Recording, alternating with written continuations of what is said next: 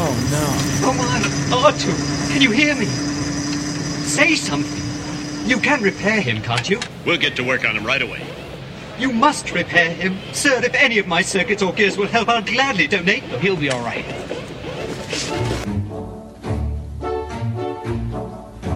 Welcome to the Wampa's Lair podcast. Deep in the bowels of the frozen ice caverns of Hoth, our hosts, Carl Lair and Jason Hunt, discuss all things Star Wars. So join the conversation and hang out here in the Wampa's Lair.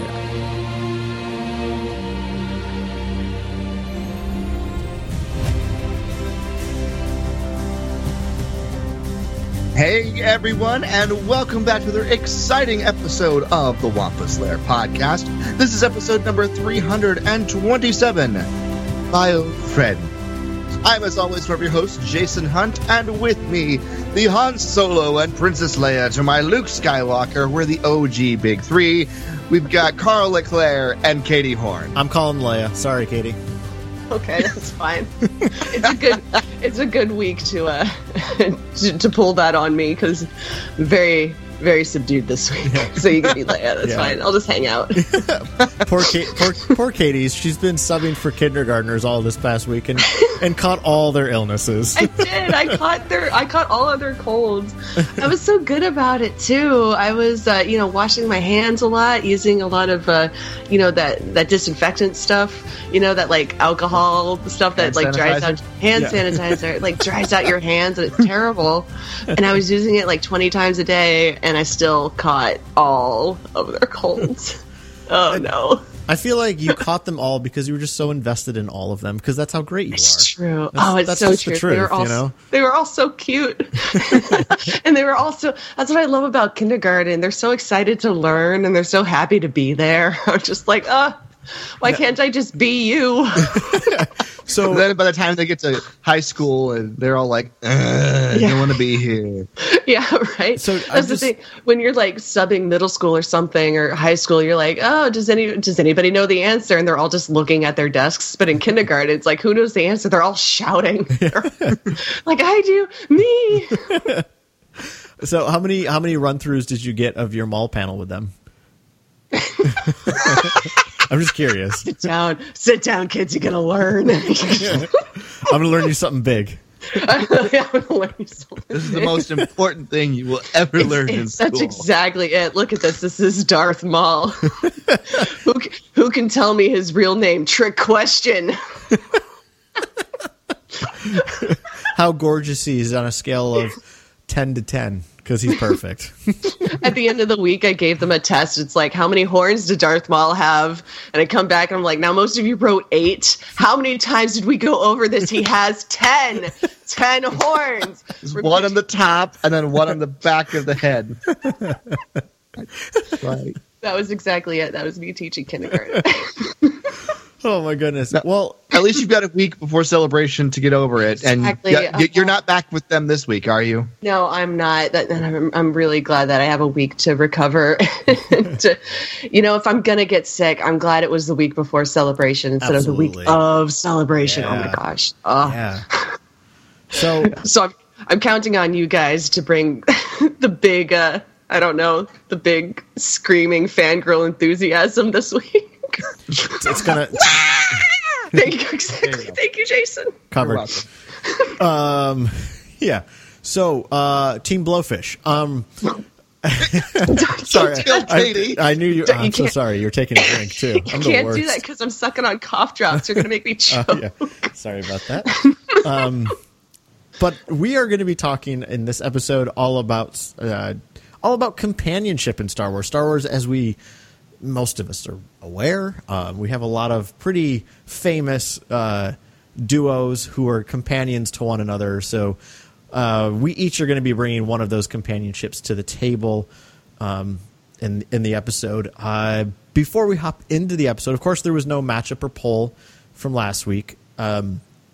But just a reminder that the This Is Madness tournament is going on. I did miss a day this week. I apologize for that. I've also not been in the best of health this week. So I missed a day. Hopefully that won't happen again. I'm going to run it through Saturday this weekend just to make up for it. But yeah, hopefully you've been playing along. We dropped off a bit there the last couple of days, so remember to retweet and share it, and of course give it the hashtag This Is Madness TWL, just so you can share the love. And I certainly enjoy doing it. Now, Jason, I'm looking at you right now, looking all sinister, because I feel like you've got a cosplay going for us at Celebration now. Is that correct? I do. I'm so excited.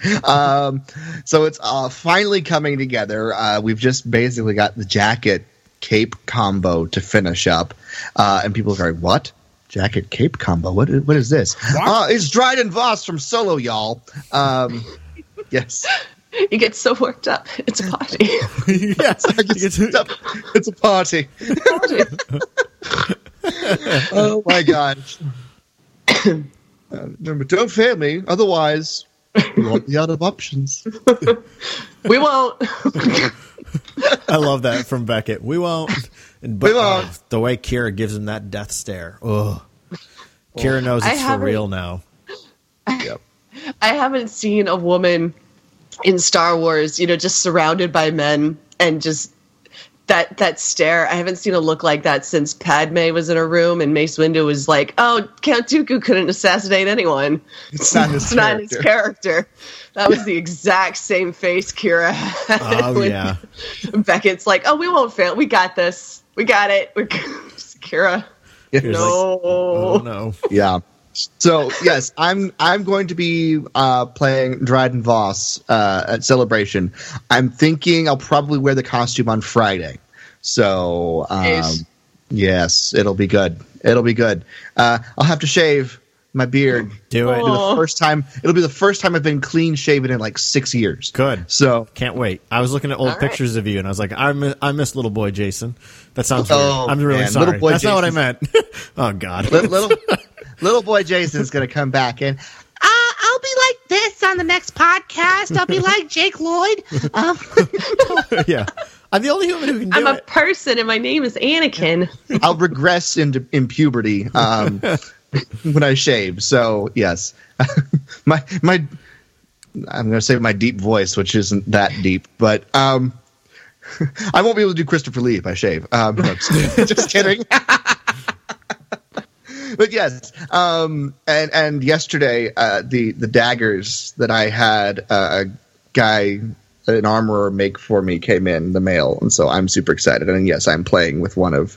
Ah, it looks so good. I want you to throw one at me, and I'll run and slide. I mean, I would, but I don't have room to throw it in here. And if I throw it at you now, I'm going to just break my computer. I didn't mean I meant at Celebration. I wanted to take off down one of the. Yes. take off down a hallway, and I want you to throw it at me, and I'll just power slide. Blink. Yes. So. Power slide, and but with my luck, I'll actually accidentally hit you. That's all right. So that's okay. Then I'll just be like, done. I'm real excited about my cosplay that I'll be doing at Celebration. Have we talked about this? I don't think we have. On the air. Yeah, I'm gonna be Rey. Well, specifically, I'm gonna be Resistance Rey from the end of Force Awakens / beginning of The Last Jedi. She's wearing that really cool jacket. Yeah. And now, okay, I don't have awesome knives like Jason does, but I feel like I do have a really good Rey accessory, possibly the best Rey accessory. I have my very own 6'4" Kylo Ren. Katie's bringing a blow-up doll. Just kidding. Yep, my dear beloved, my sweet Nathan, he'll be cosplaying Kylo Ren with me. So now, I'm real excited. Is he doing maskless Kylo? Yes, yeah. Okay. He's doing The Last Jedi Kylo. Nice. Yeah. Oh, that's going to be great. I'm excited. I'm gonna be the noob with a t-shirt next to you all on Friday. I'm like, oh, hi guys. your beloved is 2 inches taller than Adam Driver.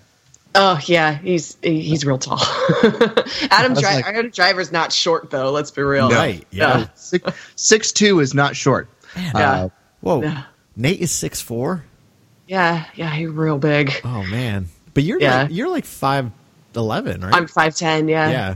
Yeah, so Katie's the tallest out of the three of us. So yeah, we'll just be giants together. Me I and love it. Nate. It's going to be so fun.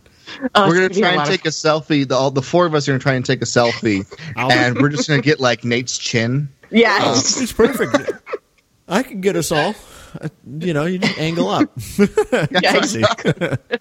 Angle up, and you'll see it up everybody's noses, and everything will be fantastic.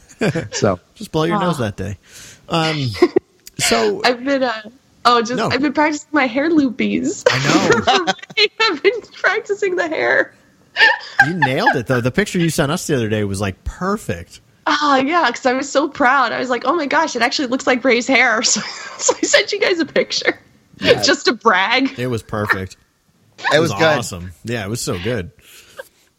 We're going to have some fun at Celebration, y'all. So we can't wait to share that with you. Can't wait. What, just 1 week, just a little over a week. Oh my gosh. That's nuts. I know. I can't wait. So, we're going to be pretty good companions while we're at Celebration. We are. So, I feel like companionship is important in Star Wars. What do you think? Pretty important, yeah. It's mildly important. Always two there are. No more. No more, no less. I love the way Star Wars gives us these really iconic companions, right? Obviously, R2 and 3PO are the pinnacle of that. Yes. But you've got so many different groups of those companionship dynamics, and I think it's really cool because it really showcases the power of like close friendship. And it's like so many characters in Star Wars have a best friend. Yeah. And the thing is none of the companionships are the same. They're all different takes on it. So Yeah. Which is important, I think. Yeah.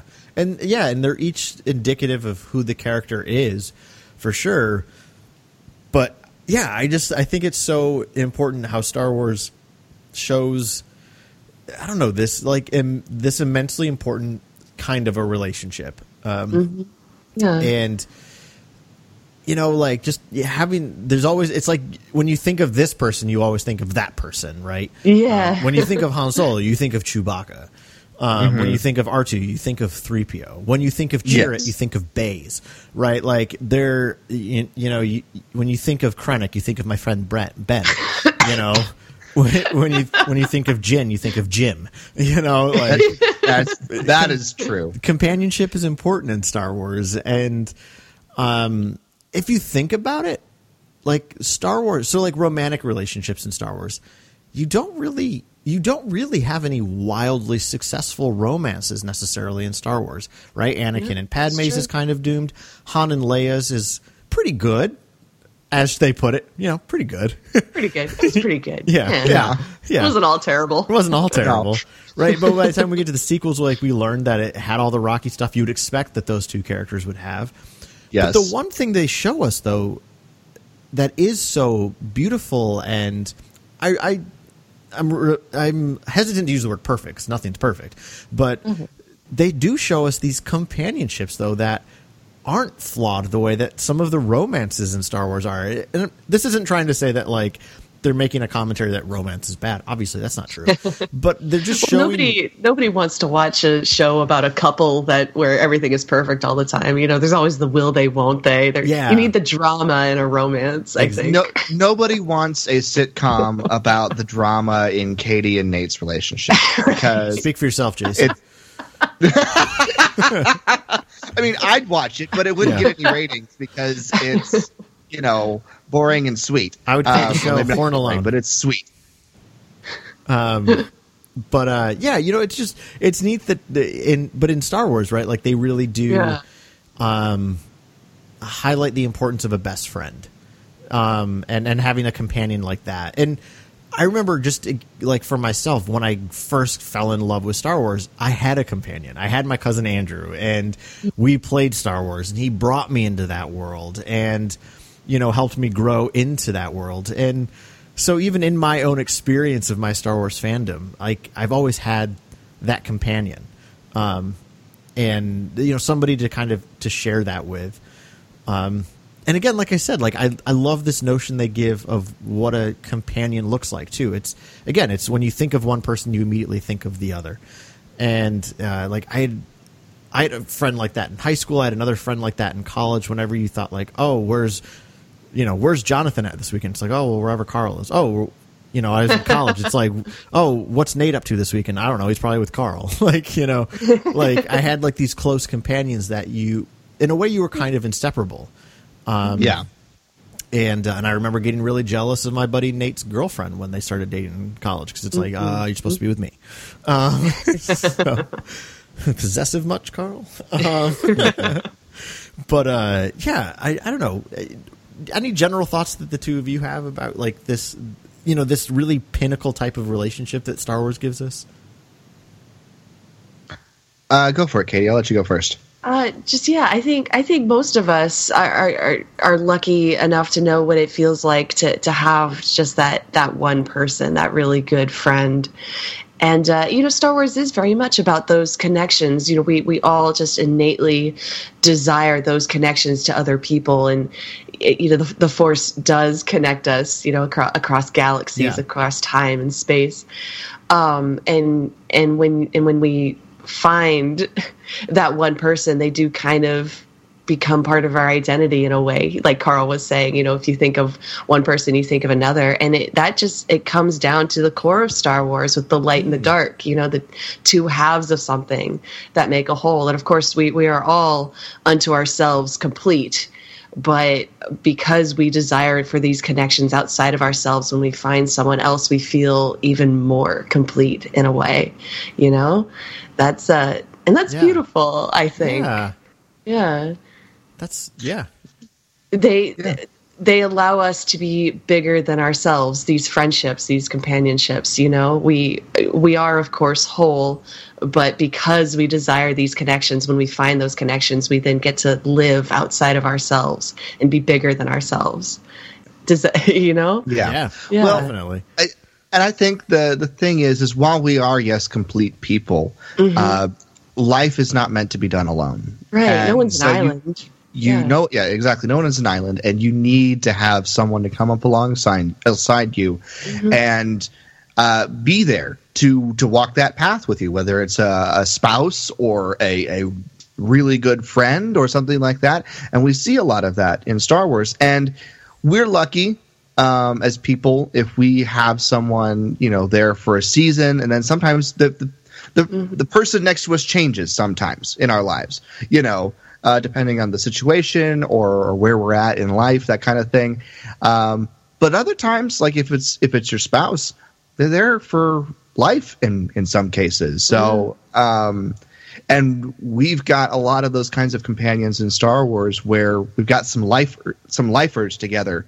And they're not necessarily, engaged romantically at all, but R2 and 3PO, Han and Chewie, not they're not like that, but they are good friends, and especially in the case of like Han and Chewie, they know each other's the way each other thinks. They've always got each other's back, and so it's that kind of a thing where even though you're doing things that are difficult and sometimes life-threatening, you've always got someone to watch your back, always got someone who will be there with you. And that's kind of it's a really lucky thing if you've got that in real life, and it's nice to have that showcased in Star Wars. So.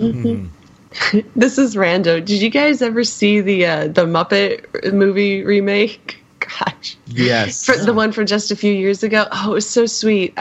There was a line from Kermit to Miss Piggy at the end where he says, maybe I don't need the whole world to love me. Maybe I just need one person. He says that to Miss Piggy. It's so sweet. Oh.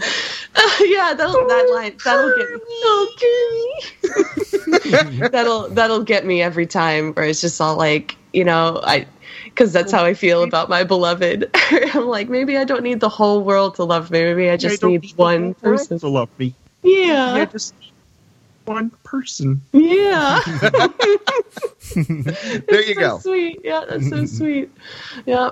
I feel like I feel like Han kind of gets that at the end of the Solo movie where he's like, Kira has left him and that's so hard, but he still has that one person. He still has Chewie. Puts his arm around him. Carl. So you gonna be okay? It's perfect. Yeah. Yeah, I'll be good. And by the way, that's Chewie's theme that plays when he does that. There's some great music there. The way they ring it all in at the end of Solo. Oh gosh, Solo's got a fantastic soundtrack. I listened to it, the whole thing, the other day again, and I was like, this is amazing. It's always on repeat in my car. But I feel like, again, let's get a little more specific here, like I said, and talk about some of these companionships. And I kind of just threw this at Jason, but I figured he'd be okay with it. When again, I think the most iconic companionship in Star Wars is R2 and 3PO. Yes. Oh, absolutely, absolutely. They're the storytellers, aren't they? They're that core relationship telling the story of Star Wars. Yeah. So far, they're in almost every single movie. Yeah. They're not in Solo, but there's a reason. Because they're not involved in that story yet. Right. But yeah, hello. My name is C-3PO, Human Cyborg Relations, and this is my counterpart, R2-D2. And so for this episode, I was like, what exactly is the definition of counterpart? I wanted to know, there's some, a couple of different definitions. One is, a legal document kind of a thing. There's something that's remarkably similar to another, one having the same function or characteristics as another, blah, blah, blah. However, definition number 2, according to the Merriam-Webster dictionary online, definition number 2, A, a thing that fits another perfectly. B, something that completes. So I was like, yep, that's R2 and 3PO. So while yes, in the droid professional sense, counterpart is, they work together. In the way that they are now, the personalities have evolved with R2 and 3PO. It's a perfect fit. They complete each other. It's and as true best friends are wont to do, they're always at each other's throats. Sometimes, in certain situations, they bicker mercilessly. They're always, throwing insults. Not always, but at the end of it, they're always looking out for each other. And we played the clip at the beginning after R2 gets shot by Vader's TIE fighter and C-3PO comes to find out what happened to R2 because R2 screamed on the communications system. And it's been 20, 30 minutes since that happened. And he has no idea what's happened to R2. He's not heard R2 at all. So he races out there. And everyone's celebrating with Luke, and all 3PO wants to know is, can I donate any of my gears or circuits to fix R2? Let's not, screw the fact that we're all safe now from the Death Star. Is R2 going to be okay? That's what matters. Right. And that's why I stick my neck out for you. It's quite beyond my capacity. He says things like that. We get R2 braving the Geonosis arena battle to put 3PO back together after their mishap in the droid factory. What's a drag? Now what are you taking me? Oh, this is such a drag. I'm quite beside myself. I've had the most peculiar dream. It's not a dream, 3PO. It's not a dream. And then the sad thing about it is they kind of end up being apart for a little while as we get into the sequel era. 3PO's kind of been running things on his own with Leia for a while. Mm-hmm. And R2's been out with Luke up until recently and then got sent back, it appears, to Leia once Luke sent himself into exile. And R2's kind of been shut down most of the time. Yeah. And at the end of The Force Awakens, R2 wakes back up and he has a very tender moment with C-3PO. You know, he's very happy to see his old friend. You know, they've got a nice little tender moment. R2 says something crass, and 3PO's, gets offended, like they're wont to do, but they're right back into it. And then, immediately they're separated again because R2 has to go with Rey to find Luke again. Yeah. So I'm really interested to see what happens to the two of them at the end of episode 9. Is there an old folks home for droids? I don't know. I don't think R2 would want to go there. I think he'd try to bust out. But 3PO might be amenable to the situation. Yeah, he's getting oil baths. I can relax. I can get an oil bath. This oil bath is going to feel so good. But while they are definitely each other's most important, they're also very involved and very conscious of the fact of their place with all these very important people in the galaxy and where they are in this story. I feel like R2 in particular knows the importance of the events he's witnessed. And 3PO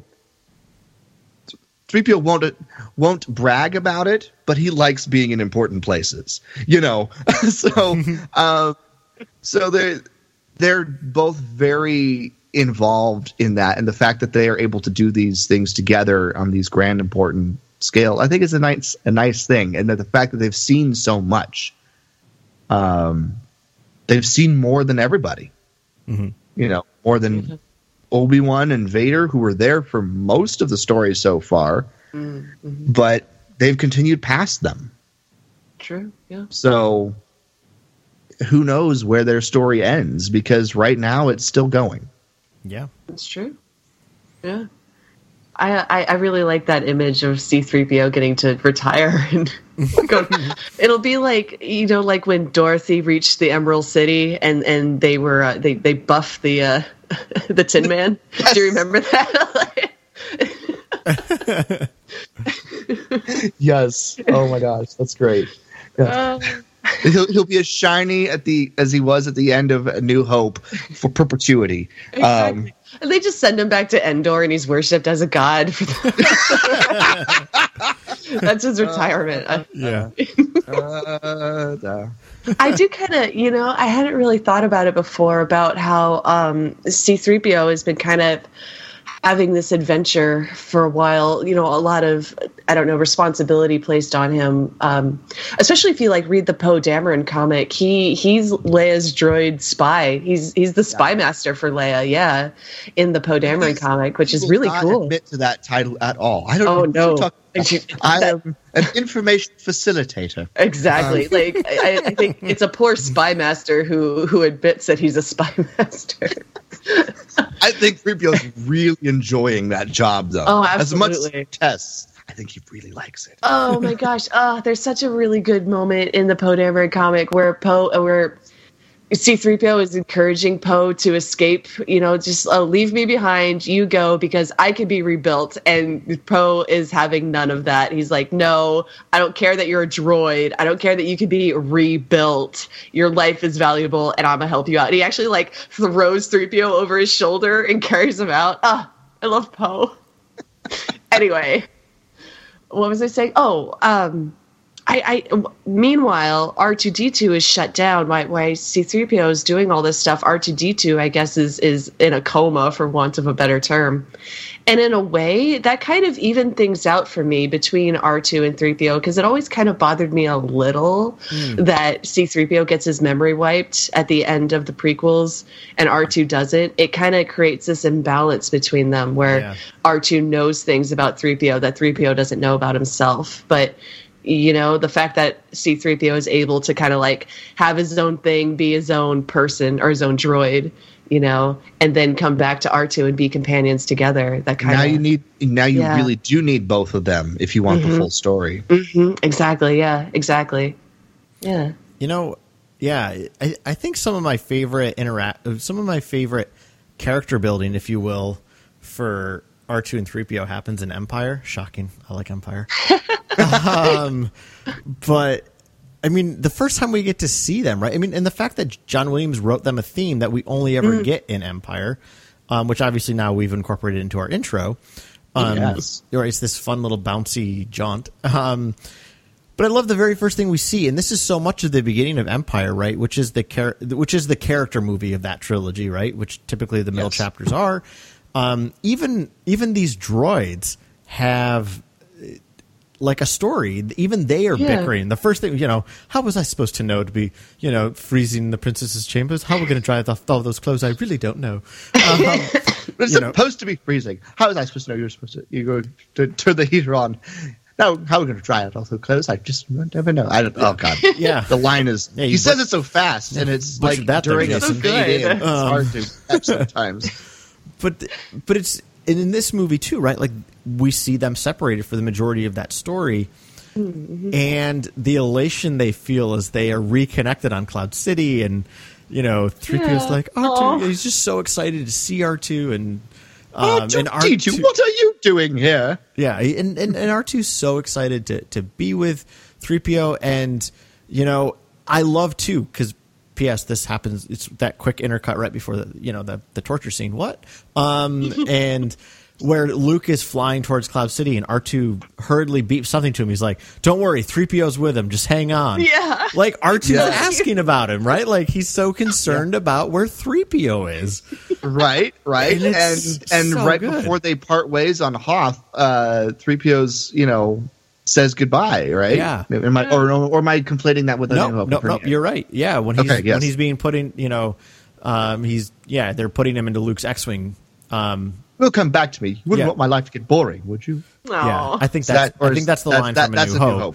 I'm mixing the scene and the quotes. They're very similar moments, though, right? Yes. Where in a way they kind of are inseparable, right? They do, like you said, kind of complete one another. You will take care of Master Luke, won't you? And do take care of yourself. Do take care of yourself. Yes. Yeah. Yeah. Yeah. I mean, there's just such a genuine concern for one another that you wouldn't. These are droids, right? Yes. L3 would love them. And yes, L3 would love them. I love that there's this continual concern that they have for one another. It was always one of the moments. There were several moments the first dozen times I saw Force Awakens that made me either full on cry or at least tear up. But always, almost always made me tear up at least was when R2 comes back at the end and he says, "My dear friend, how I've missed you." It's just so beautiful. Like, it's so perfect. And when BB-8's trying to wake R2 up and 3PO comes sauntering in and he's like, it's no, like he's there. You can almost sense there's like this sense of defeat for 3PO that R2's been out of commission. Yeah, like, trust me, buddy, I've tried. And if he's going to come online for anyone, it's me, right? Like, you can almost you can almost hear that like in the back of his head. He's not going to come on for you, little one. But I could just imagine C-3PO trying to wake up R2 like Sleeping Beauty, like like kissing him tenderly on the brow, like. Oh my god! I can picture it. Oh my goodness! Someone needs to create that fan art. Oh, that would be gorgeous. But yeah, I mean, the two of them are like just the pinnacle of what companionship looks like in Star Wars. And yeah, it's again, they're the storytellers. And I will still say one of my favorite interactions with them of all time, though, is probably still from A New Hope, where they're getting into the escape pod. I just don't call me a mindless philosopher. You're for Greece. Now get out of there before somebody sees you. What mission? What are you talking about? I'm not getting in there. Yeah. Boom. I'm going to regret this. Funny, the damage doesn't look as bad from out here. Yeah. That's essentially R2's response. Yeah, it's my goodness, it's so darn good. And to be fair, like even though 3PO is the interpreter droid and he is again verbally more so the storyteller, take us up to Bright Tree Village, though, in Return of the Jedi there. Oh, as 3PO's telling his tale. Yes, R2, I was just coming to that. Right? Like, R2's telling the story, too, dude. Like, he wants in on this. I'm part of this adventure, too, buddy. Like, I love that. The way, like, even R2's offering up, something about the story in that moment. Exactly. So, they're adorable. All right. Who do we have next? Carl, do you want to go, or do you want Katie to go? I want Katie to go last, if that's okay, because I have no idea what she's talking about, and it makes me. I'm excited for it. I'm gonna hang on to that one. Yeah. All right. If it's Darth Vader and the torture mystery. robot, like, I'm gonna just be floored. Wait, what? If it's Darth Vader and his torture robot. Oh, wait! I was like, wait, Darth Vader and Dr. Aphra. Yes. Ugh, vomit. That's not who I picked, but that would have been real good. God. Now I've got a couple of ideas running through my head as to who Katie might have picked, and I'm like, of course she would pick that. Dr. Aphra, yes. No, not that. I'm thinking other things. Never mind. Don't say, just in case it actually is. Okay. Right. So Han and Chewie, about as iconic as 3PO and R2, right? Han and Chewie. Just about. Yes. Oh God, what is there not to say about the beauty of their friendship? What have we not already said about the beauty of their friendship? We've talked a lot about them, and again, like I watched Solo last night. Like I told the two of you with a friend who'd not seen it yet, and he absolutely loved it. And the thing he said to me was, he goes, "You know what I really like about this movie?" I was like, "What's that?" And he goes, "I just like how fun it was." And he goes, he said it was just very cheerful. And I was like, yeah that's exactly what this movie is. I mean, and that's nothing new. I mean, I think that's been a general consensus, but I always just like to hear somebody's new opinion about it. I could share that movie with the whole world and I'd be so content. I'll be like instead of the Jehovah's Witness, I'll be a solo witness and just knock on your door. Have you heard of this movie? Have you seen? I'll just be carrying my life-size cardboard cutout of Alden with me. Have you heard of this man? Oh, don't worry about the little hands, the little hole cut in his hand. That's just for me to hold. What would you do if you knocked on the door and Alden Ehrenreich? Oh God. Have you heard the good news about you are him. Oh my God. I feel like Carl would faint. Be still my heart, Alden. He'd do a double take, look back and forth between the cutout and Alden, toss the cutout, and just leap into Alden's arms. I'd be like, Alden, can we just... Wait, you're the... He's the... And you're the... What? Who the... How the... What the... How... But, hug me! Although I feel like Carl would probably say, marry me. Probably. You just drop down to one knee. Yeah. Oh my God, same, honestly, though. Gosh. Yeah. What a Don't dream. say that too loud around Nate. What a dream freighter. Because he's not a dream boat. He's a dream freighter. There you go. Oh, that's perfect. I like that. Thank you, Carl. You're welcome. Anyway, but again, Solo is so good because it shows where their friendship came from and how it was created, and so much throughout that movie, right? It's always making nods at the fact that they're destined to be together, and I really, really like that and appreciate that. Again, like to me, that pinnacle scene of when they're leaving from Kessel and Kira and Chewie come into the cockpit and Han says, could use a co-pilot. Kira gets in, but I just love it. The camera immediately just zooms up on Chewie because it's like, no, Han, that's not who you need. This is who you need, bro. Yeah. Like, you need Chewie. Right. And, you fast forward into what they have by the time we get to the original trilogy. I really appreciate kind of what you were saying earlier, Katie, about this idea of like darkness and light. Chewie is really kind of the light for Han's darkness. Not that Han's like an evil, dark character. No, but you need someone to balance you out. Right. Everybody does. Everyone needs somebody that's going to balance them out and bring out the best in them, or even pull back your enthusiasm. If you're a bright, sunny, shiny, happy person, you need that, that darker influence to kind of, yeah. And maybe not even darker, just hard and jaded, more grounded, right? grounded, yeah. And that's really, I think what Chewie definitely provides for Han, specifically in A New Hope, right? I mean, Han is very much the jaded character. Yeah. And we learn part of the reason why because of the, what happens in Solo.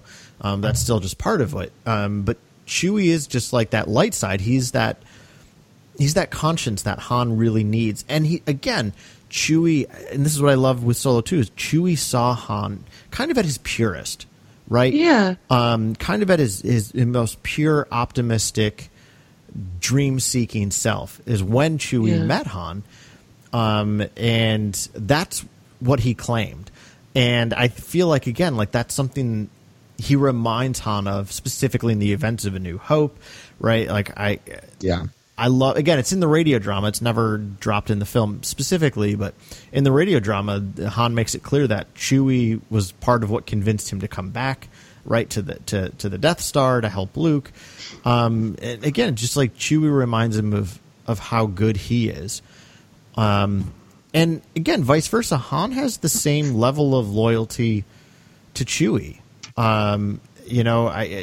I know I've made this point before, but I don't care. I'll make it again. The carbon freezing chamber is such a beautiful moment. Yes, because it's, we immediately just think of how this is a moment between Han and Leia. And it is predominantly that, to be sure. Yeah. But it's also a really beautiful moment for Han and Chewie because, again, it takes Han to calm Chewie down. I bet you they might have killed him. Han has to step in. But again, more than that, Han, again, takes the lesson he learned from Kira and imparts to Chewie, like, here's who I want you to look after because you're going to need Leia and Leia's going to need you too, right? Like, it's the same lesson Kira taught him. Again, he probably didn't learn it quite as quickly. But I love that little moment where Han is entrusting the two most dear people in his life to one another. Because I don't think Han thinks he's coming back from this. I think he thinks he's gonna die. No. Or even if he doesn't die in the freezing process, he knows he's probably not coming back from Jabba. No way. Yeah. And so kind of his dying wish is that his best friend have a companion, like, and have somebody to look after. If you've ever read Shadows of the Empire, which again, I love it, even though it is certainly reading it now, it is quite the flawed story, but for nostalgia's sake, I love it. In much of that novel, right, because you have that concept of life debt for Han and Chewie always running through the old Legends canon. So in Shadows of the Empire, when Han does that particular thing in the carbonite chamber, Chewie interprets it as, I have a life debt to Leia now. And in Shadows of the Empire, through much of, especially the beginning of the book, you hear a lot about how Leia's super annoyed with Chewie because, like, he won't leave her side. He's always there. And she's like, my goodness, he takes this life debt stuff too seriously. And it's, like, driving her nuts. She needs some space from him.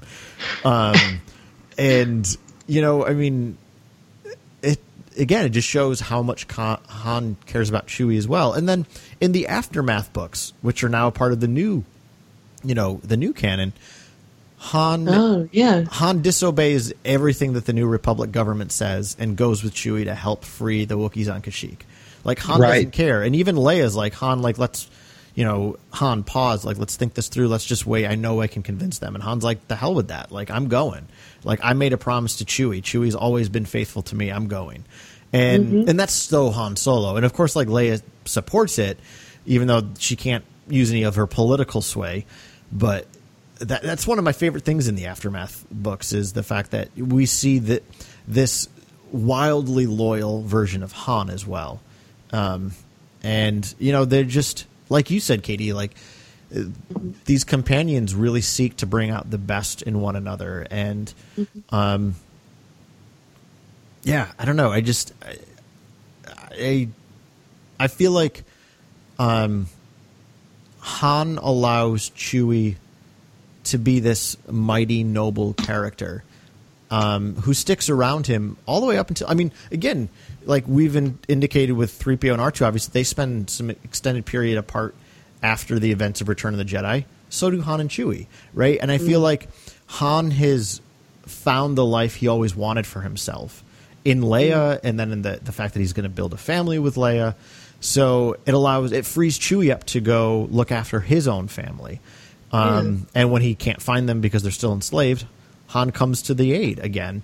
But it seems pretty clear, again, in like the Bloodline novel, that what Han's been up to is they have certainly been apart for a time. Yes. Building their families, and there's that mutual respect. And right, you can't. Well, I shouldn't say you can't. That's an absolute, and I'm no Sith. But unlike Katie, yeah, right.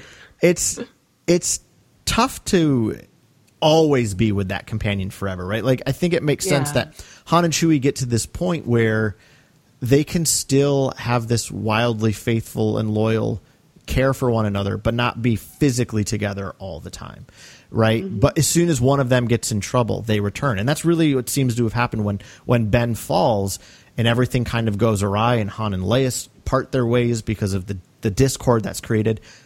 That's what brings Chewie back. Because it's like, nope, I need to be with Han again. Like, he needs me, right? Again, Chewie can be what Leia can't. And that's not I'm not slamming Leia by that.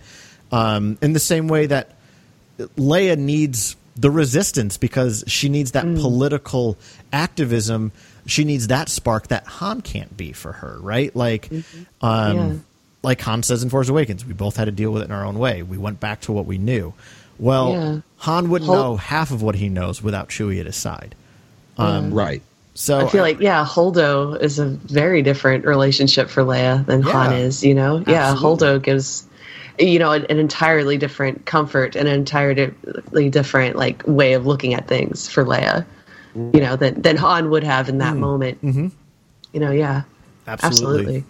Mm-hmm. So, I mean, Han and Chewie are just, they're so good. And I think because they have, I mean, even in a similar way to R2 and 3PO, but obviously a little different, because they have different types of responsibilities since they're not droids. But I think they really do showcase the importance of that.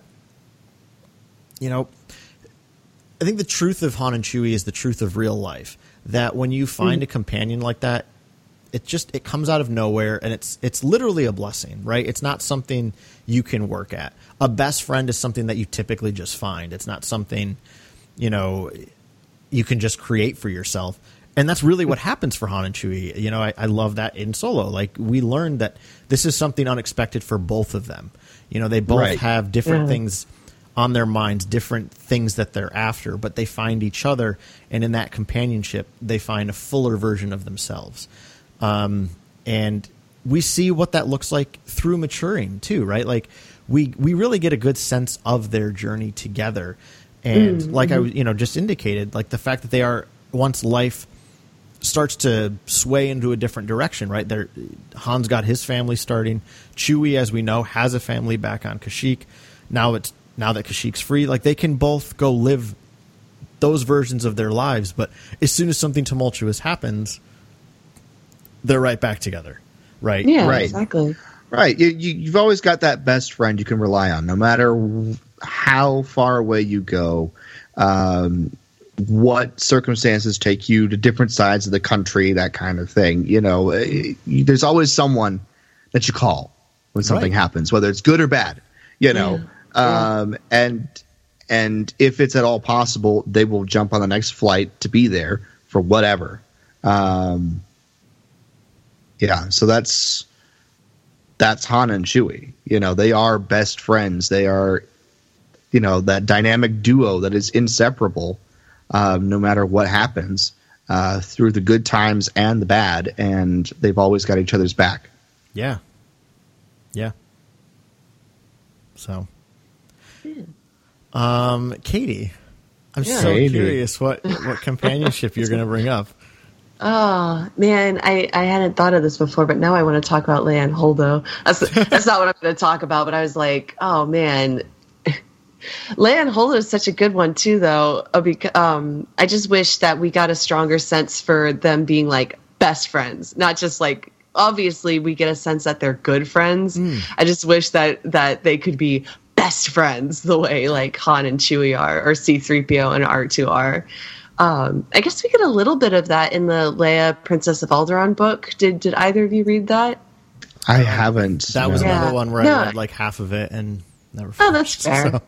Yeah, no, that's fair. But yeah, in that one, we find out that Leia and Holdo have known each other since they were like 16. Yeah. Which is pretty cool. But yeah, they still don't have that like really like best friends relationship. I don't think they don't go back to each other the way that like Han and Chewie do. You know what I mean? Mm-hmm. So they're obviously like good friends, but I don't think they're that kind of best friend dynamic where it's all like, you know, no matter what goes wrong, I can call Holdo, you know? Right. Okay. So anyway, the one I did want to talk about was Lando and L3. Nice. Yeah. Nice. So good pick. Yeah. I really like that friendship. Oh my gosh. And I do get the sense, you know, for what little screen time they do have together, you do get that sense that they are that relationship, you know, that companionship where, you know, they do even each other out and they're there for each other. They're that Falcon flying co-pilot dynamic, you know? Mm-hmm. Like, oh my gosh. I really like them. Yeah, they're a great duo. I just why did you pick them? I feel like there is something. Again, we only get a short amount of time with those two together, but the dialogue I think is really, really, I don't know, neat. It's economical the way it shows their friendship in just a few words, in a way I really admire. Like when she says that she has one of her gears is sticking. I don't remember the exact line, but she's like, "Oh yeah, I have a gear that's sticking. You're gonna have to do that thing later." And Lando just goes, "Yeah." Like, because he knows whatever that is, he knows what he has to do, and I guess it's not pleasant. I don't know, but I want to know. Is it just me, or does L3 make it sound a bit more heated than it should be? I don't know. You're gonna have to do that thing again. So yeah, you're gonna have to do that thing. Or like, I don't know. I see now. I think maybe Lando does have a little bit of a crush on her. I think he might. And so when she asks for something like that, where she's all like, hey, you're going to have to do that thing, it might be the equivalent of like a girl you have a crush on asking you to give her a shoulder rub, but totally just as friends. Right. You know, we're just friends. I think if you like a brother, but come give me a shoulder rub, like, great. Yeah, awesome. Right. We're both winning now. Yeah. When she's like, yeah, you're going to have to do that thing. And he's just like, terrific. I wonder if maybe he does have a crush on her, you know, in the way that she says to Kira. But in any case, they are close, you know, whether it's romantic or not. They are certainly close in a way that I find really, really interesting. What were you going to say? I always thought it was the other way around. I always felt like, you know, she had the crush on Lando. Maybe I'm interpreting that wrong, but I mean they definitely are close. Either, you know, both from both directions. And I think Lando really admires her. Sure, you know, for more than just, you know, having the best navigational system in the galaxy. You know, he really admires who she is, and obviously cares deeply because of what happens when she gets shot down. Mm-hmm. But I feel like there's a time where L3 wishes she was, you know, sentient in more than just mind, you know, so that they could actually be something, you know, like when she's talking to Kira. So I don't know. Yeah. Well, I feel like either she's really astute and she has picked up on something that Lando's laying down, or she has misread his heart fluctuations. What does she say when she says like, Han is obviously in love with you. Yeah. Tell me he's in love with you. Han is not in love with me. Oh, come on. Yeah. Please. Oh, come on. Please. So I feel like either there is something like physically going on with Lando when he looks at L3, like a heart fluctuation or something that she has picked up on, or she has misread something. and be all like, oh, I have empirical evidence that you have a crush on me. Like, she's maybe thinking about it too analytically, like the way a droid would, where it's all like, your heart started racing when I entered the room, ergo crush on me, which is maybe not true. Yeah. I don't know. You could read it either way, honestly. Yeah. Well, and you bringing that up, because I'm just trying to think to myself, I'm like, all right, what is it probably that Lando finds so appealing about L3? And I think it's exactly what she's all about, right? Like her droids are sentient, droids' rights, like that part of the Solo movie that some people didn't like because apparently they hate freedom. So I don't get it, but it opens a bit of a Star Wars can of worms. Yeah. So we don't have to necessarily get into that. I guess it's a bad thing that the theme of Star Wars is freedom and that it spills out over everyone, heaven forbid. But I do think this is what Lando finds so appealing about her, right? Mm-hmm. Like her passion, her drive, her determination to make something like this a reality. And right when they're walking to the Falcon, and Lando's like, I'd have her memory wiped, but she's got the best damn navigational system. It's like, that's not why. That's definitely not why. No. Right? Like, she's like, good luck finding it. Yeah, this is Lando telling a guy he just met 20 minutes ago that's trying to scheme him. Like, just, this is him just being like, oh yeah, here's why I don't, because she's important. She's got all the right technical stuff. No, Lando loves who she is. Yeah. Lando absolutely loves what she's about. I really do think that. And while Lando may not be right, like he has no qualms about like asking her to be quiet on occasion, right? Like he's a little embarrassed with what's going on with her and the droid fighting pit there. Yeah, let go of the mean man's face. Yeah. It's clear though that like this isn't the first time Lando's had these encounters with her, but I think that he also again, he could simply wipe her memory, right? He could easily undo that part of her, and yet he doesn't. He props it up, and he plays coy about it. But I think this is really what Lando finds really appealing about L3. And if you think about it, when we get to Lando and Empire Strikes Back, what is Lando now doing with his life? Well, he's created this safe haven for people. Yeah. Right? Yeah, I feel like, he's offering protection and safety for others, something very selfless. I just feel like L3 has a profound impact on Lando, too. Yeah. Yeah. Oh, definitely. Yeah. I almost feel like, now that I'm thinking about it more, we're talking through some of these scenes, I almost feel like Lando feels like a responsible older brother to L3. Maybe, he goes, he lets her try things, he lets her do things, but when she gets in over her head, let go of the mean man's face. Let's bring it back down again. Chill. Well, I feel like it wasn't so much that she was in over her head, because she could absolutely handle herself. Right. She would have caused more trouble than it was worth. Yeah, exactly. It's like, is this worth it? Are you really changing any minds here? Are you really getting what you want? Yeah. Right. I almost feel like he treats it more like an older brother relationship sometimes, I think. Yeah. But they're obviously, they've had adventures together, because, he's doing the diary. Yeah, I was thinking of that. Yeah. Which is essentially the tale he's telling in that too, is from the Lando Calrissian stories that came out back in like the 80s. Remember that? Yeah. Trilogy of Lando? I've never actually read them, and I didn't know that, but my friend Greg leaned over to me at the premiere and he's like, "Oh, that's from the stories from Lando." Because again, I'd never read them, so I didn't know. But it changed some of the side characters to L3, but. Yeah, exactly. The Lando's side, which I do think is also a droid in those stories, they just changed out that droid's name for L3. So, but like you said, Jason, right? Like it little, like, and this is the thing I love. Like, I love little things like that, because it just implies that they have a strong history together.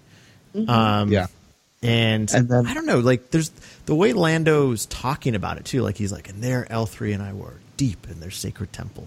P.S. Love that he's talking about sacred temples, because religious boy, what? But the way he, like, I don't know, there's almost like a pride in the way he says, there L3 and I were. I have a couple of like really close friends right now in my life that whenever I get to tell stories about when I hung out with them, I don't know, I feel like a sense of pride to say like, oh, Tamara, Sarah and I were doing this. I just like, there's like this there's like this pride I feel that those are my friends and that I got to share these Yeah. experiences with them. Yes. And like there's such a fondness for what you have with that person. And I just like I sense that in Lando in that tiny little line. And again, that's maybe me reading way too much into it, but hey, this is Star Wars. Yeah.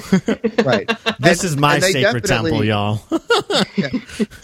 Definitely are friends, and we get very little about Lando's backstory, but he does mention his mother and father slightly. Yeah. And I get the idea that mom's no longer around, as in she's passed, because otherwise he'd be, calling her every 3 days. Yeah. I think so, yeah. Greatest woman I've ever known.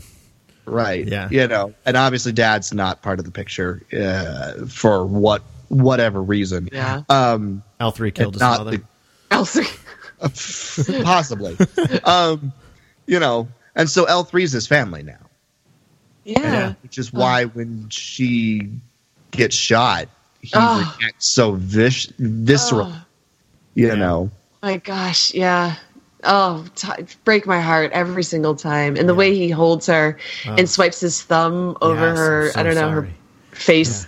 Vocoder. Yeah. The it says, speech area. it's like, I don't know. I'm sorry, girl. I'm so sorry. It's so Yeah. good. Oh, it's so good. And I like how people point out too, and when I say people, because I can't remember exactly who they were, but I'm just at least trying to give the sense that this is not my original thought. But how people have pointed out, right, that like, Donald Glover does a great job of being Lando, and he really does. Yes. But he also does a perfect job, right? Because he's always got that bravado about him in this film, right? Mainly because he's strutting his stuff in front of Han, and in a way they are competing with each other in a way. Not necessarily specifically for Kira, but again, this is two like young men just trying to out young man themselves, right? Just be, I need to be the baddest one in the room. Right. But there's those. I've lived a more adventurous life than you have. No, Oh yeah. Well, here, let me show you. Yeah. Which also, fun side note. Currently, and I love how adorable it was that on the making of, like, Donald and Alden were like super competitive physically with each other. So like if they'd be prepping for a scene one day, like Alden would do like 20 push-ups, so Donald would do 25, and then Alden would drop down and do 5 more. It was like this funny competition between the two of them. That's so cute. Oh my gosh. But I'm so jealous that they got to hang out. Same. But I love that. But the moments you see that like bravado of Lando wear off is in that moment. The way he screams L3. This is his guard down, and the fact that he breaks down in front of essentially strangers to some degree. It just shows the amount of love he has for L3. And again, I think that's also the moment when Lando runs out for L3. I think that's what made Han care about Lando. Because I think up until that point, like, Lando's just kind of whatever about him. Han's kind of whatever about Lando. But again, I think, like, Han gets it. Like, he immediately understands what Lando's about. Because it's like, yeah, I get what it's like to run back for the person you love. And that's why Han then runs into the breach, which is then why Chewie runs. So it's Lando starts that catalyst though. Lando's the trigger, right? Like Lando runs after who he loves, which makes Han really respect him. So he runs after to help, and then Chewie's like, wow, this is the measure of the type of man he is. And it's just like this chain reaction, all mitigated by Lando's selfless love for L3.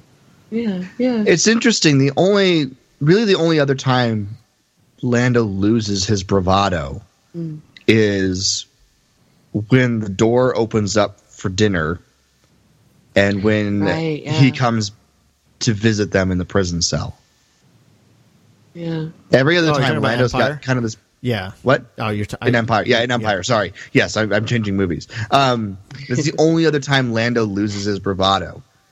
Because that's part of his persona that he portrays to the whole world. He is this self-important, very confident, always got things under control in a haphazard sort of way kind of guy. But there are very specific moments in very specific relational situations where that bravado and that guard gets dropped, and the most visceral we see it is with L3. Yeah. Can I just make a quick I wish. So the one thing I kind of wish, as a result of Solo, that they didn't do that I wish they had. And this goes back to like before the movie came out.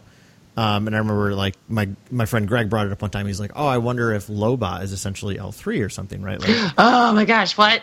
Here's why I really would have loved that, because one, it does make me feel like Han. No, I love Han. He's not a jerk, but by winning the Falcon at the end of the movie, right, he's taking L3 away from Lando, right? Because L3 is part of the ship now. Sure, I mean, she's certainly different now. She's not the same L3. And again, if you've read the Solo novel, they actually make a note of that in the novel, that like L3 is kind of reluctant to become part of the Falcon, but the ship's computers kind of convince her that like, we need you and do it. Yeah. So she does. So I don't like that Lando loses her completely then at the end of the movie, but this is why it would have been so cool if he was somehow able to like figure out a way to help her live on, and then that had become Lobot. And I'm also I didn't read all the Lando comics, but I know like he and Lobot have some adventures in that. So I just also think it's really neat that even Lando later in life finds the merit of companionship again. Like, and I think in some way he finds that in Lobot. I don't think it's quite the same relationship he had with L3. I think there's definitely a distinction. Again, I haven't read enough of the Lando comics to be able to be speaking about this accurately, so I don't want to be wrong. But it's very clear that they at least have adventures together. Yes. And I just would have loved it if L3 had somehow... That is the headpiece that Lobot wears. That's L3. L3 does the thinking. Lobot does the kissing. What? Come here, bell-bottom boy. I will say, though, Lando has the opportunity to get reunited with L3 in Episode 9. Yes. He's that's all coming back. I want. Oh, That's all I that's want true. is for him to say, "Hello, my lady." Like, I need him to like place his hand somewhere on the Falcon and say, "Hello, my lady." Like, just something like that. Like, just call her my lady just once, Lando. Yeah. I'm begging. I'm on my knees. I would love that. begging. And then you hear Chewie like roar something, and Rey just comes down the ramp and says, "He says you lost her fair and square." Oh, that'd be so good. I mean, I hear what you're saying, Carl, that it's pretty kind of sad that Lando, loses L3 at the end of the Solo movie. He's like separated from her. But then at the same time, no one made him put up the Falcon at, as a bargaining chip. Yeah.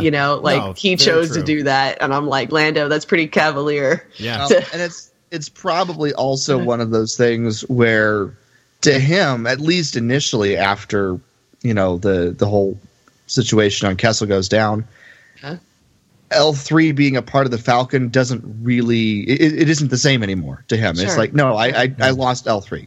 Yeah, and it's not the same. So at least initially, it's probably one of those things where it's a pale imitation of L3, and so it's not really her in his mind. So that's true. Well, it's one of those things where no one's ever really gone, but she is gone. Right. Yeah. It's one of those things. Yeah. Thanks. Star Wars, you guys. No one's ever Even really droids gone. become one with the Force. Drop those dice in my hand, please. Yes. Oh my gosh. You think, so the salute, the little two-finger salute that L3 and Lando do, I think that's another way of L3 and Lando's friendship just living on, because it spreads to Luke even, our Skywalker. Like, well, he does, but no one's ever really gone. No one. Lando's done that, right? in the days, since right, exactly. Since he joined the crew, so maybe that's where Luke picked it up. But exactly. Lando does it, with Han there as they're getting ready to head out to Endor, and that's where we've got our sign off. So. I really like that L3 is part of that, if not the origin of it, because it just shows that she lives on, Yes. Yeah. That Star Wars idea that no one's ever really done. Yeah. And actually, shocking that I'm going to have a quick thought about Solo, a Star Wars story. Oh, that one. We never talk about that one. We never talk about that movie, Carl. Sorry. But no, I'm just because I love that moment in the Falcon when they they salute each other and they blast off to hyperspace, and you get that great shot of Alden and /Han, just staring off in wonderment, right? Yeah. And I love that wonder that washes over Han is the very wonder and adventure that L3 and Lando have already been living in, right? Yes. Yeah. So it's so I don't know. I find that like really fascinating that the Falcon's already been the vehicle for adventure and fun and camaraderie and friendship building. That's kind of the Falcon's role.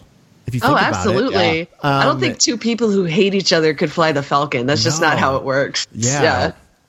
So no. Yeah. Even if they started off hating each other, by the end of the trip, they'd be best of friends. Exactly. Right.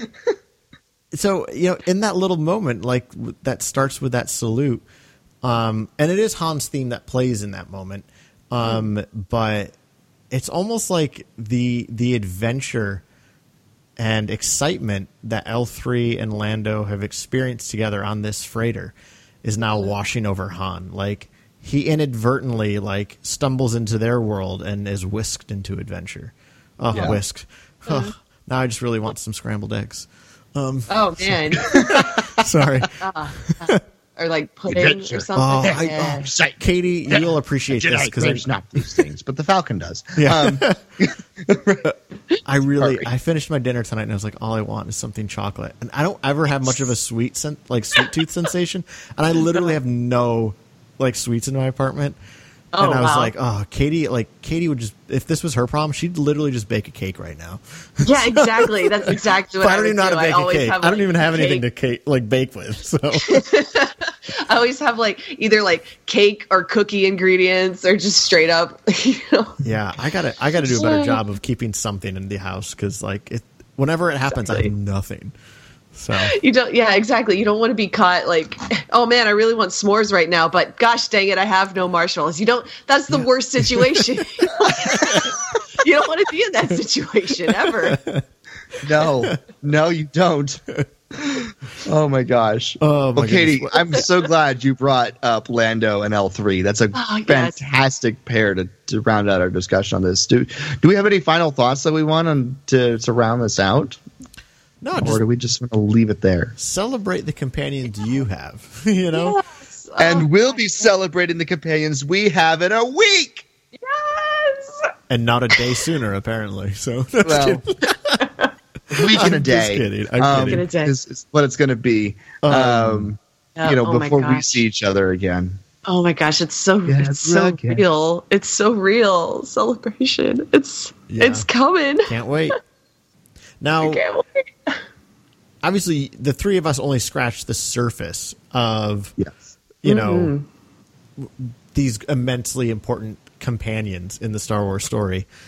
So, as always, feel free to share some of yours. When we post the episode, comment in the comment section some of your favorite companions in Star Wars, especially if they're something from a series of novels that we may have forgotten about, right? It's always good to get some of those obscure things that maybe either people have never heard of or we'd forgotten about. It's always fun to hear those too.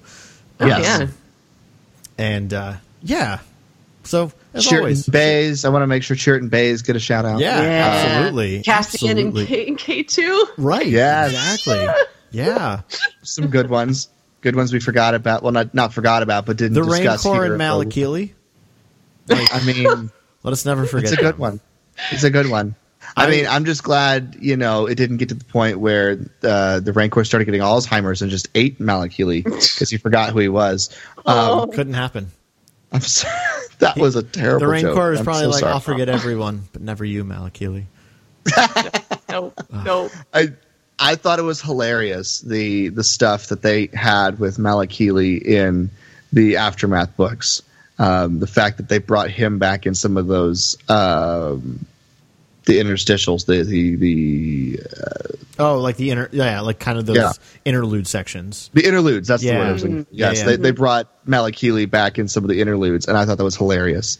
But yes, and he even had a little story arc with it too. It was hilarious. So man, that's a companion relationship we should talk about. Remember the Jar Jar interlude, and he gets that little boy, that kid, that orphan kid, whose name I can't remember.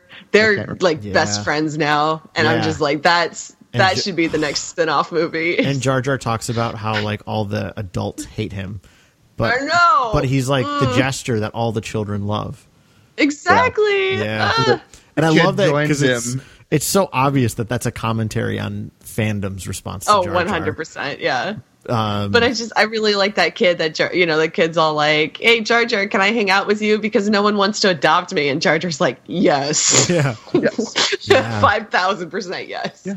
And they become, we're led to believe that it'll become a duo now. Yeah. A performing duo. Yeah. That's really quick before we do sign off. Like I know the three of us are aware of this, and if for some reason you haven't heard of this yet, they're going to be releasing. Is his name Scott Caven, or who's writing the audio drama about Dooku?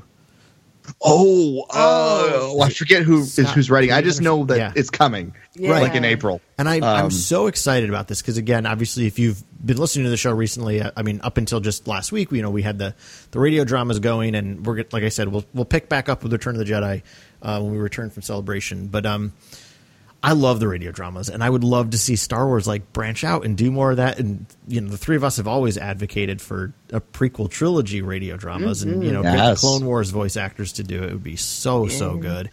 Yeah. But even just like these, I love that this was a kind of like a short story written as a radio drama. That's going to be about Asajj Ventress digging into Dooku's past and why he leaves the Jedi. I can't wait to hear that story. That's so cool. But I feel like this would be.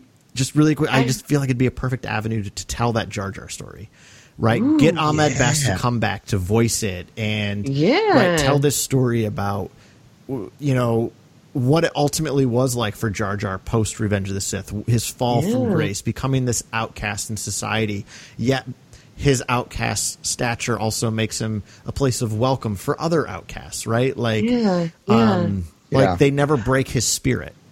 Yeah, I don't know what they're going to do with the cast on this thing. I saw some of the cast list was announced. I just don't remember who's on it. And I don't know if this is a thing that they would do because it is being produced as an audio, radio drama.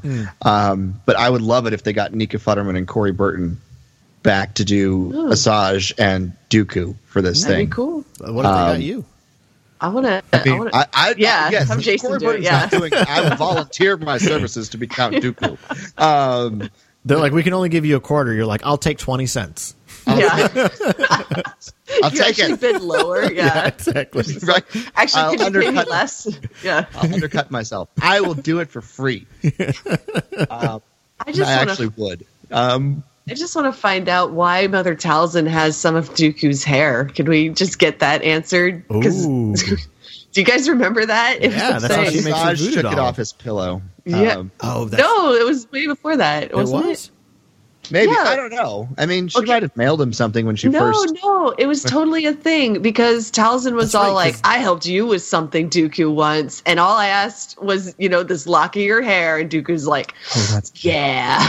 And we never find out what that was. And it's so weird. It's so weird. What did she do for him? Well, I don't think it's anything, interpersonal, shall we say. Right. I think she's just like, I need this. And Dooku's like, well, if it's going to cost me hair. Yeah, exactly. Fine. Okay. I don't have to pay you money or she used else. Did she use the hair to haunt him like 15 years later? Like, I don't know. Like, it's weird. You know this happens. And this starts, and in the back of his head, he's like, "That was a mistake. That was a mistake. I should not have given that witch hair. Mistake." No. Anyway. Well, I think that's going to wrap this one up, my friends. Mm-hmm. Yes. Yep. The Dooku hair conversation comes to a grinding halt. Oh my gosh. Oh, by the way, I just have one other awesome thing about Dooku is that with the new update for Battlefront 2, they have added Dooku's pajamas as a skin. Thank goodness. And it is amazing. Is that all you've been running around in? I've been for like the first week. That was all I was running That's around what he's been in. running But around now, at home in. But yeah. But now I like to try and get the correct outfit to match the locale a bit. I like to tailor it slightly because I have all 3 skins for Dooku. Because of course. You mean pajamas aren't all terrain? I mean, I don't think he would wear them in Hoth, so haven't been using them there. He needs that cape for warmth. So, but anyways, we do have a poll that we want to run by everybody here for next week. Next week, we are going to be doing sort of our celebration preview show. And it'll be an early release so that you can get it before Celebration starts. And before we travel for Celebration. Yeah, exactly. It's better for us if it's an early release next week. But we want to know what you are most excited for coming out of Celebration. Whether you're going to be there or not, we want to know what you're most excited for. Right. So... title announcement for episode 9. I don't know. Attack of the Blowfish. We know this. Attack of the Blowfish. Yeah, it's a good title. That's going to happen. It's going to happen. All right. Well, Carl, if people want to weigh in on our discussion or weigh in on the poll, where can they do that, sir? Of course, on any of our social media. So we're on Twitter at Wampa's Lair. You can find us on Facebook at Wampa's Lair Podcast. You can always email us at wampaslairpodcast@gmail.com. And again, don't forget, play along for This Is Madness. Hashtag This Is Madness, TWL. Play, retweet, share, have fun. Yes. Yes, please do. And then, Katie, if people want to talk to you on the interwebs, where can they do that? You guys can find me on Twitter at PoHotDameron. Come on over and see me freaking out about Celebration. Come on over. It's a good time, folks. It's a good time. All right.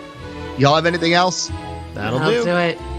Well, I can't wait to see y'all next week on the podcast and in person. So, thank you everyone so much for listening to this episode of the Wampa's Lair podcast. It's been episode number 327, my old friend. For Carl and Katie, I'm Jason. And we'll see you next week here in the Wampa's Lair.